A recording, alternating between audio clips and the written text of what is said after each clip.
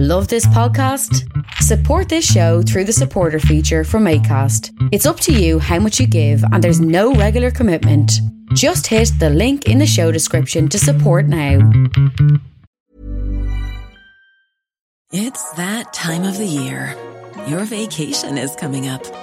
You can already hear the beach waves, feel the warm breeze, relax, and think about work. You really, really want it all to work out while you're away.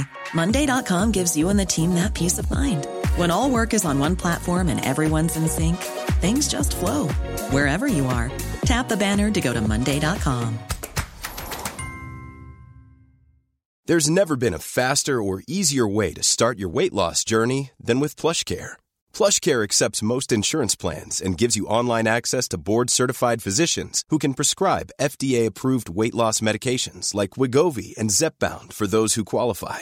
Take charge of your health and speak with a board-certified physician about a weight loss plan that's right for you. Get started today at plushcare.com/weight loss. That's plushcare.com/weight loss. plushcare.com/weight loss. This is a bonus podcast. It's me discussing the 7th Primordial album, Redemption at the Puritan's Hand. It also should be a video cast on YouTube and on my own YouTube channel. Instagram is nemthiang_primordial. YouTube, just search my name and you will find it. And if you want to look at it, go over there and take a look. All right, Redemption at the Puritan's Hand. Okay, so for about the 3rd or 4th time, I'll try and make this possible. Technology keeps defeating me. I'm an analog man in a digital world. Doesn't fit. Anyway, so the 7th Primordial album, Redemption at the Puritan's Hand. This is what I'm going to talk about. Of course, I didn't do the album reviews or discussions in order, of course. That would have been far too practical and far too simple. I've done them piecemeal, and hopefully this one will also be a video YouTube thing as well. Blah, blah, blah. So, this is Redemption of the Puritan's Hand. This is the 7th album. And so what I'm going to do is have a bit of a chat about my recollections about it, what it means, what the aesthetics are, the lyrics, the general thematic, whatever you want to call it. First off, most people notice that it's a very stark white color. The album itself, even though it doesn't have one firm concept, it has a few overarching narratives, and one of that is spirituality, about the structures we build around ourselves and have done for thousands of years to try and explain our relationship to things we didn't understand. So, create the creation of religion. It's about the structures we placed around ourselves to deal with death, mortality, simple, easy subjects. And so on those terms, I wanted to make it stark and white, almost virginal, I guess, almost religious looking. That was the intention. And also quite striking visually and aesthetically. That was the intention. I think we achieved that. We recorded it in Wales, in Foal Studios, or we'd made to The Nameless Dead. To The Nameless Dead I'll get to in some other one of these. And we went back there with a little bit more time to make this record. And it didn't really, how can we say, every even record seems like quite an easy process, and every odd record somehow seems like hell. Hell is a bit of an overstatement, but you understand what I mean. This is number 7, so this one was a pain in the arse. Basically what happened is that it was December, we were up to our knees in snow, we nearly didn't even get home from the studio. Normally what you do is you record a block first, take a little gap. At least this is, in theory, this is the way I would rather do it. Then go back and put overdubs like vocals lead guitar, a few overdubs, that kind of stuff. Then take a break and then mix. But what we did this time was we took the overdubbing and the mixing sort of back to back. And the first part in a different block, maybe a month previous. So what happened was that I went over early to do singing and became very, very ill, like really, really ill. Swine flu was sort of lurching around the UK at the time, and I'm pretty sure that's what got me. Like, it really got me. It was Sunday evening. We were going to start the vocals on Sunday, and I started to get sick. And at one stage, I couldn't even walk 10 yards. I had asthma so bad. I just couldn't function at all. Sweating, flu symptoms. And I had to record vocals in the middle of this. And I remember just sleeping all day when I could finally get to sleep in the dusty old farmhouse. And then being up all night with just feeling awful. But for the 2 or 3 hours where I felt less awful, I managed to do some singing. And that's somehow is the singing on this. I have no real exact recollection of any specific instance, and that's probably because I was in some sort of state of nauseous state or something like this. So in a way, it's quite incredible that it got done. Some people say you got to suffer for your art, which is fair enough. I understand that in hindsight. At the time, it doesn't make it any less of a pain in the arse when you're trying to sing, going through what must feel like withdrawal symptoms to a fucking junkie or something like this. So that's the backdrop of the album from me. And then when we went to mix it, we were doing 12, 14, 16, 18-hour days. I think we even pulled an all-nighter or two. The internet wasn't very strong. The two of us were there. Me and Paul were trading files back and forth. It would take hours to get replies. The internet was then broken. People wanted updates. The whole thing was a mess. And the thing about mixing is that you've got to be on the up. You've got to be slept well. You've got to be, I think, feeling positive and sort of vibrant, if I can use that. It's an unusual phrase for me to use. I understand that. But you've got to feel up for it. If you're remotely downcast or feeling tired or irritable, it's going to be a nightmare. And I just came back off this sickness whereby I almost was hospitalized, but they brought me down to this doctor in the NHS there who filled me full of crazy drugs and stuff like this. And I was coming off the back of that feeling, which was deeply unpleasant. And we went into this freezing cold, dusty mixing session where we had to rush because there was another band in on Sunday morning. And the whole thing was had a sort of shadow cast over it, at least for me. And oddly enough, there is 2 versions of the first song on the first 2 pressings of the vinyl. I don't know whether they'd be discernible to the naked ear. Probably one has a bit slightly louder drums, but we were so obsessed with the second mix and fixing it that we changed it. At least that's how I remember it. So if you have the first and second edition of the vinyl, maybe play them. See the difference, I don't know. So, anyway, so that's the backdrop of the record. Personally, I think it's one of our strongest records. It's one of my favourite records. I think it has some of the best songs we ever made on it. We were in sort of quite a rich vein of songwriting around then, from, this whole To the Nameless Dead and this album sort of go together. And I think that those 2 albums are one of my favourites or 2 of my favourites that we've made. I mean,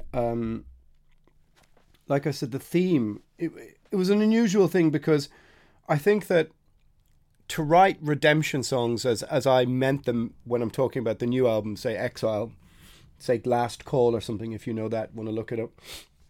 The idea of writing redemption songs when you're in your 30s isn't really correct. So I was still dealing with the sort of black metal, ideological, arcane, whatever you want to call it, way of looking at some of the world, but was flinging myself into sex, drugs and rock and roll. So there was a form of redemption, as in I was very influenced by country music at the time, Waylon Jennings, Hank Williams, Johnny Cash, Townes Van Zandt, that kind of stuff, and this redemptive quality, but knew I couldn't quite write redemption songs. Although Bloody Yet Unbowed is about as near as you can get, no 4am whiskey-soaked wisdom or bloody-knuckled politic, was kind of leaning into the Brendan Behan cliche of being Irish, being the rabble-rouser, being the late-night raconteur, being up to the brim with pints and then pouring whiskey on top and getting in a scrape. And those cliches are cliches for a reason, because they did exist. And we all did them and subscribed to them sometimes. But this album is also about apology. It's about the process of saying, okay, we're flawed, we do fuck up. And living through that, trying to sort of, as I said, fling my hat in the ring with all that sort of stuff. It's now looking back a bit more middle-aged. I think you have the life experience to write actual redemption songs. But this was like a formative step on the process. So it was a mixture of aesthetics and principles and lyrical outlook. But it's tinged with a sort of growing older, losing your... How can we say? A lot of the pagan metal of the time, even though I don't really consider us, or didn't, pagan metal, a lot of the pagan metal of the time was very triumphalist, in a sense, very fantastical, very cartoonish. And although To the Nameless Dead had elements of that, it was more about nation building and leading up to the First World War and the sacrifice and martyrdom of nation states and that kind of stuff. It still had a sort of more uplifting feel to it. This album is quite, I'm not going to say downcast, but it's a bit more maudlin in its dealing with the process of aging. So it's about dealing with mortality. So, I look at some of the songs on it. I mean, Bloody Yet Unbowed is the sort of whiskey drinking anthem, but it also resonated with people because it said, we fuck up, we're flawed. You know that thing I did at 4am? It was another me that did that. Or the Jekyll and Hyde, or look, this is life. We've got to create our own mythology around ourselves. We've got to live a life with a little regret, which is ironic, seeing as we're in this strange lockdown situation where every day runs into the same thing. The sense of adventure, but regret, but excitement and fucking up and all these human processes, which I'd begun to write about in a much more straightforward and stark kind of way. They weren't as heavy with metaphors or vague allusions to mythology or this kind of stuff. They were just about being human. So that was part of the process of the spiritual process, the process of gnosis. You know, I was saying that there was a journey, but not necessarily a destination. At least that's how I saw it. No Grave is Deep Enough is the same vocal line as I Want to Be Somebody. Have you ever noticed that? You say you don't want to run and hide, place that no one knows. All of the God's children, they all have to die. Little, nice thing for me to enjoy every time I sing it live that maybe people didn't really get. Anyway, that's became the opener of the set, and still to this day often is. And you need to be on your game to sing that song. It's pretty difficult. There's not so many breaths in it, and it's very fast. And you know, it definitely taught me vocally that if you're going to step up and sing that in your first song, have yourself together and don't be dragging yourself off the floor in a hot mess because you're not going to sing it properly. Lane with the Wolf is one of my favorite songs we ever wrote. And I think one of the most important, and I think one of my favorite lyrics that I managed to put together. It's influenced by Steppenwolf by Hermann Hesse, which is a book that I recommend to anybody to read, especially men approaching middle age or moving through the end of their youth, because it really speaks to you about the mortality of your masculinity and the process of aging, and also dealing with some of the darker sides of your natural instincts. Maybe something like that without sounding too pretentious, but a really influential and beautifully written book that I would recommend. And so Lane with the Wolf, I just wanted this day and night dichotomy, this I'm very much a person, sort of like always had a very nocturnal body clock. I was always up at night. I'm always up late. I rather work in the dead of night when everybody else is asleep. I don't really do mornings very well, so to speak. and it was about the, living after midnight, so to speak, and I also just, in really dumb terms, wanted to write a Wolf song as a little doff of the cap to heavy metal tradition, to bands who are friends of ours like Destroyer 666 and all of our Australian friends and that kind of thing. The idea of pack, of friendships, of all that kind of stuff mixed in. I like the let's go and the a little doff of the cap now and then, and you'll find lyrics from Blood Revolt in Primordial Align, or there's lines of things that I've maybe robbed a line from Leonard Cohen. And I really like this sort of web of this confusing web of nods and winks, so to speak, that if you're really into Primordial, you can hear, oh, that's a line from album 1, and lots of people don't like that. Even people in the band don't like that, but I've always done it, even from the first demo. So maybe it's just another one of my annoying personal traits. So God's Old Snake is a song about Aleister Crowley and fits into the theme of the album very well, because I wanted Crowley's search for revelation is very much within keeping of the album, and like I said, the process of gnosis, but not necessarily arriving at the destination. And so the idea behind the song is, did Crowley arrive at that destination because of mind-altering substances? And the fact that he really genuinely seemed to be a sort of malign presence in the sort of occult pantheon really I found deeply fascinating.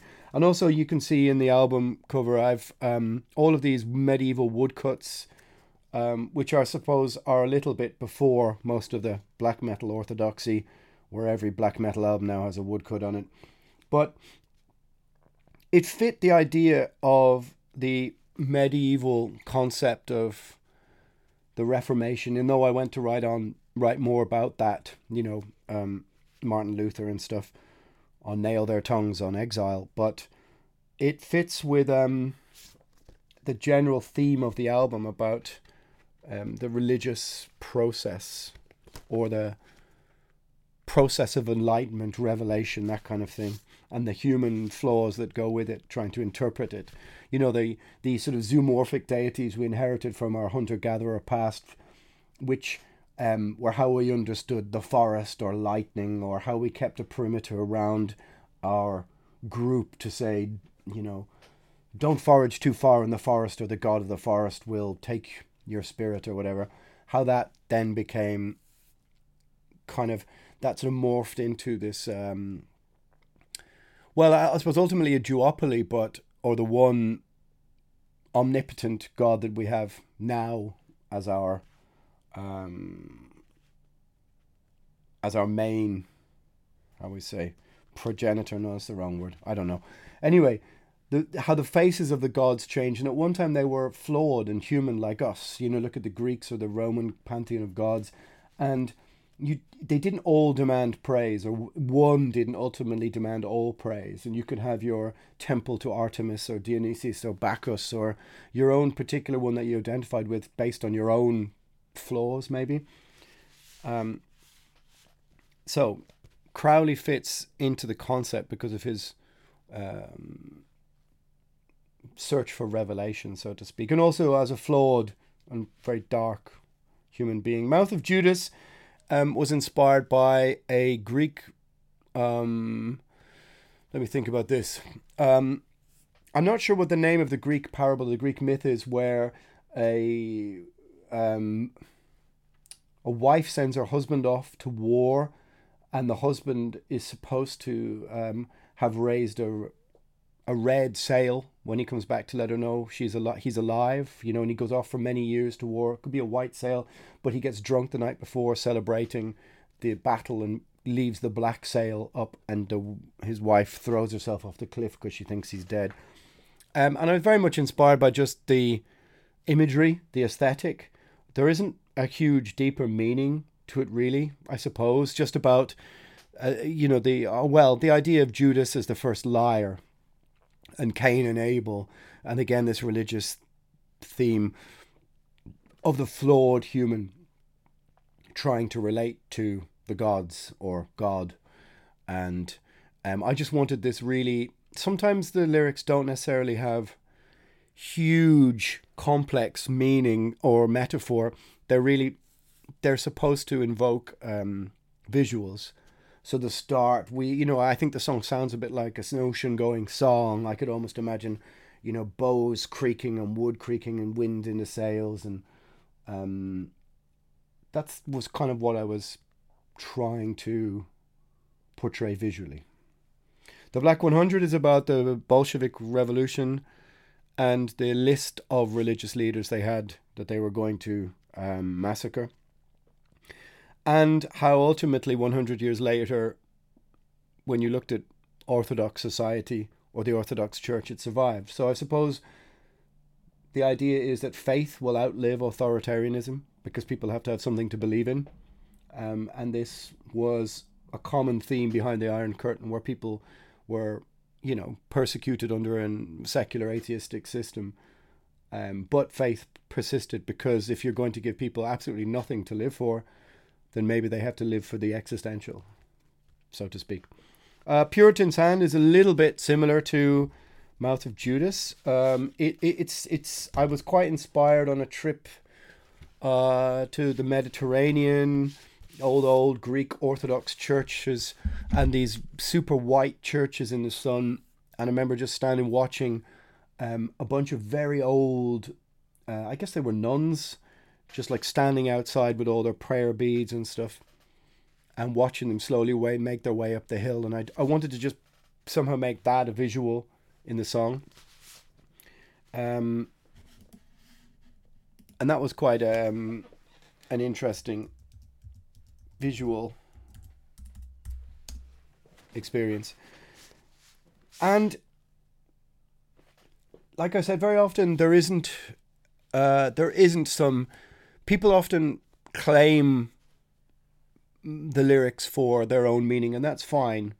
But sometimes what you're trying to do is just... the songs are written in such a wide cinematic breadth that you're just trying to add the, let's say, the color to the black and white palette or something like this, little alchemical symbols there.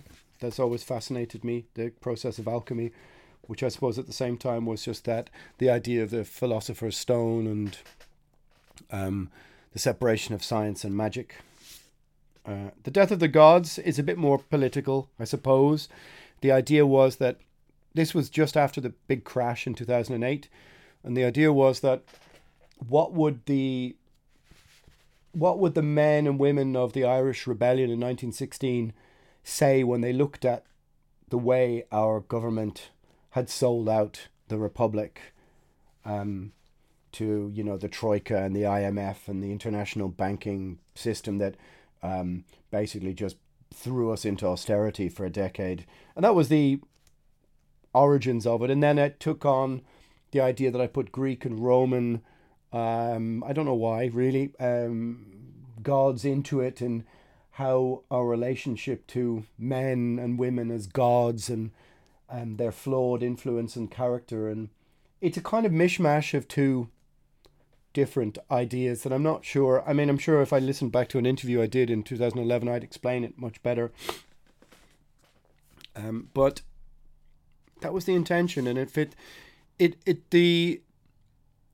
I suppose the whole process of it is that men and their deeds take on the form of gods in our modern mythology, something like this, I need to put a few euro in the tip jar for the amount of times I say, So it's the seventh album. It's many people's favorite, which I understand. I mean, personally, it could be mine. I don't know.